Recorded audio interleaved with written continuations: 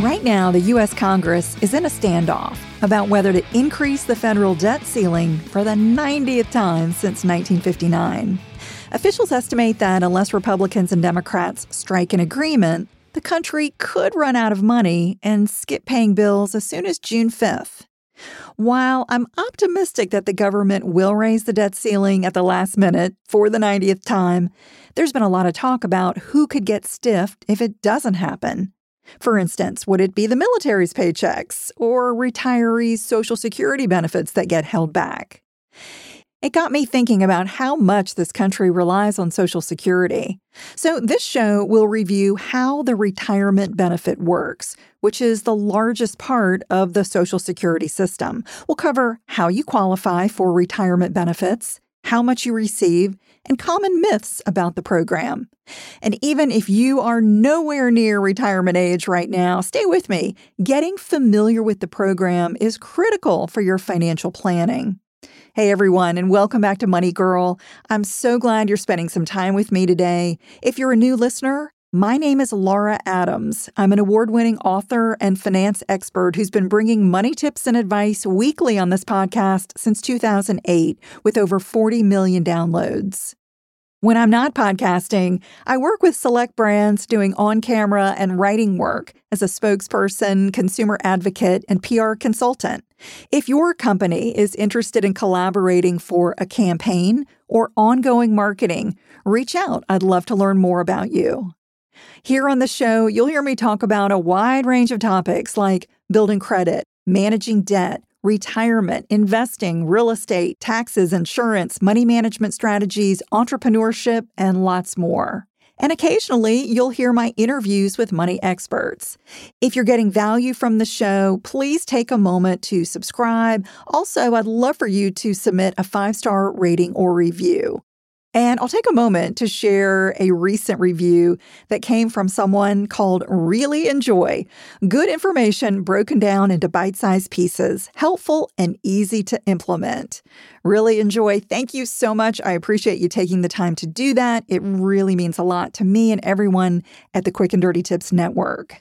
And before we get started, if you have a money question or a topic you'd like me to address on the show, you can record a message by calling 302-364-0308 or emailing me using my contact page at lauradadams.com. That's also where you can learn more about my work, award-winning personal finance books, and money courses. All right, let's get into exactly what is Social Security. Well, it's a mandatory U.S. federal program that provides financial assistance to qualifying citizens.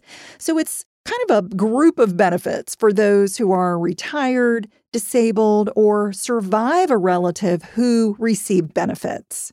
The program was conceived by President Roosevelt, who believed the country needed social insurance to provide economic security to older people, and it was established as part of the New Deal legislation in 1935 during the Great Depression. Since then, Social Security has had many changes and amendments, like adding disability insurance, supplemental income, and Medicare. But for this show, we're just going to focus on the retirement benefit, just that retirement portion of these package of benefits. So let's talk about who's eligible for Social Security retirement benefits. You may be surprised to know that you're not automatically eligible for them. You must work and pay into the system for at least 40 quarters or 10 years. And that's because the program gets funded from payroll and self-employment taxes. Now, if you're an employee, you've probably seen the deduction listed on your pay stub. It's typically called OASDI. That stands for Old Age, Survivors, and Disability Insurance. And if you work for yourself, you must pay self-employment taxes, which are similar to the Social Security and Medicare taxes that get withheld from most workers' earnings. But be aware that there are millions of state and local government workers like teachers, police officers, and firefighters who do not pay into Social Security. Workers who are not covered by the program usually get a pension plan from their government employer instead of receiving Social Security. However, if you've got, multiple jobs throughout your career, maybe some that are covered by Social Security and some that are not, you could qualify for both retirement benefits as long as you paid in for at least 10 years and an employer pension. So what exactly is the tax that we all pay for Social Security? Social Security taxes apply up to an annual income limit known as a wage base. And this wage base has gradually increased over time. For 2023, the tax for employees is 6.2% of earnings on up to $160,200. Plus, your employer pays an additional 6.2% on your behalf for a total tax of 12.4%. And if you're self-employed, you pay both the employer and the employee tax, or 12.4%, on earnings up to that same amount, $160,200. Therefore, the maximum Social Security tax you could pay for business income in 2023 is just over $19,864. So that's 12.4% of $160,200. However, as the Social Security Reserve Fund draws down, it's likely that the wage base, the payroll tax rate, and the self-employment tax rate will need to be raised to give the federal government enough revenue to keep the program healthy. We've heard a lot in the news lately about projected dates when the Social Security system will, run dry. So, it's likely that there will need to be some changes to keep the program going. And I'll also mention that you pay a separate Medicare tax of 1.45% for employees and employers. However, there is no wage base for Medicare, so the tax applies to all your earnings. And the self-employed also pay both sides of the Medicare tax for a total of 2.9%. Remember that any earnings that don't have Social Security and Medicare taxes withheld, or business income that you don't pay self-employment taxes on, will not appear on your statement or get factored into your future benefits. So let's talk about what those future retirement benefits could be. Since how much you'll receive in Social Security benefits should play a significant role in your retirement planning, it's essential to track them to know what your estimated retirement benefit will be and even verify it. The program was intended to be a safety net or a supplement to other retirement income, not the sole source. So you want to factor it into how much you need to save on your own. And you can visit SSA.gov, that's the Social Security Administration website, to sign up for an online account, check your earnings history, and see your estimated future retirement income and other benefits. It's a really good idea to regularly review your reported earnings. You want to check for any errors, since mistakes could keep you from getting all the benefits you're entitled to. Your estimated retirement benefit is based on the average of your highest 35 years of earnings. Now, if you end up working fewer than 35 years, that's fine. The missing years get counted as zero income, which does bring down your average. And if you work over 35 years, only your highest earning years get included in the benefit calculation. So how long you work and how much you earn throughout your career plays a huge role in your retirement benefit. Plus, you can choose when to begin taking benefits, with 62 being the youngest age and 70 being the oldest. Everyone has a full retirement age, or FRA, when you can first claim full or unreduced benefits. Now, if you were born between 1937 and 1959, your FRA is 66. But if you were born in 1960 or later, your FRA is 67. But no matter your birthday, the longer you wait to receive retirement benefits, the higher your monthly payments will be. If you retire before your full retirement age, your benefits get permanently reduced. And when you delay benefits past your full retirement age, or FRA, they increase 8% per year up to age 70. So if you're in good health and you can continue working, or maybe you have other sources of income, waiting to claim retirement benefits is an easy way to boost your lifetime income. For instance, the average monthly payment for someone at their full retirement age in 2023 is just over $1,800. But if you're 62 this year and you want to start early retirement, the average payment would be $1,500. And if you waited to start receiving benefits until turning 70 this year, the average payment is over $2,200.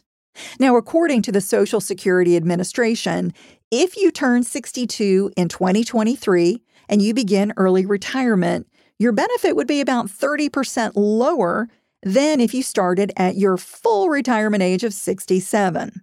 And if you're wondering what the maximum retirement benefit could be, it was about $4,500 a month last year. There are many factors to consider when deciding when to start retirement benefits, like your income sources, life expectancy, and any spouse's situation. So always get personalized advice from a financial advisor for help making the best decision on when to start claiming retirement benefits. Many people are surprised to know that your spouse is also entitled to your retirement benefits, or a portion of them. So in addition to the retirement benefits you get, your spouse and any ex-spouses that you were married to for at least 10 years are entitled to 50% of your retirement benefit, even if they never worked. You have to be at least 62 and already receiving benefits or be deceased for a spouse or an ex-spouse to be eligible for benefits based on your work history. For example, if you receive $1,000 monthly, each current and previous spouse that qualifies would receive $500, unless they're eligible for their own higher retirement benefit. In that case, the Social Security Administration would automatically pay them the higher amount. Another great reason to delay taking retirement benefits, if possible, especially if you're still working, is that depending on your combined income, which is known as provisional income, you may have to pay taxes on them. Your provisional income gets calculated by adding your gross income, your tax-free interest, and 50% of your Social Security benefits.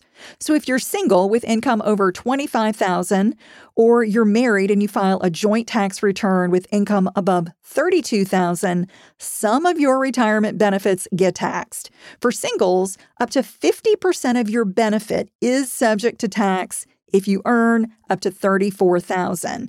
And if you earn over that, 85% of your retirement benefit gets taxed. Again, that's as a single. For joint filers, up to 50% of your benefit is subject to tax when you have income up to $44,000. And if you earn above that, 85% of your retirement benefit gets taxed. So there's always 15% of the benefit that is never taxed, but as much as 85% of your retirement could be taxed. So it's really something to consider, when you want to start taking that benefit. Okay, that's a pretty good overview of the retirement system. I want to review some key points and clarify 6 common retirement myths. So myth number 1 is you must claim your retirement benefit at age 62. Well, you can claim retirement benefits as early as 62, but as I mentioned, if you do that, it gets permanently reduced. You can also claim as late as 70 for the highest possible monthly payment. But the best time to start retirement benefits for you is going to depend on many factors, and as I mentioned, should be carefully considered with guidance from a professional. Myth number 2, Social Security can fully fund my retirement. Well, Social Security was never designed to be your sole retirement income. For a comfortable retirement, you likely need several other sources of income, like savings, investments, perhaps annuities, or even a workplace pension if you're so lucky. Myth number 3, taking early retirement is always best. Well, taking early benefits may not be wise because your monthly payment gets reduced for life. You may be better off waiting until you reach your full retirement age. Again, you always want to get guidance here when making that decision. Myth number 4, divorcees cannot receive spousal benefits. Well, as I mentioned earlier, divorcees may be eligible for Social Security benefits based on their ex-spouse's work record if the marriage lasted at least 10 years. Myth number 5, you can't work and receive retirement benefits.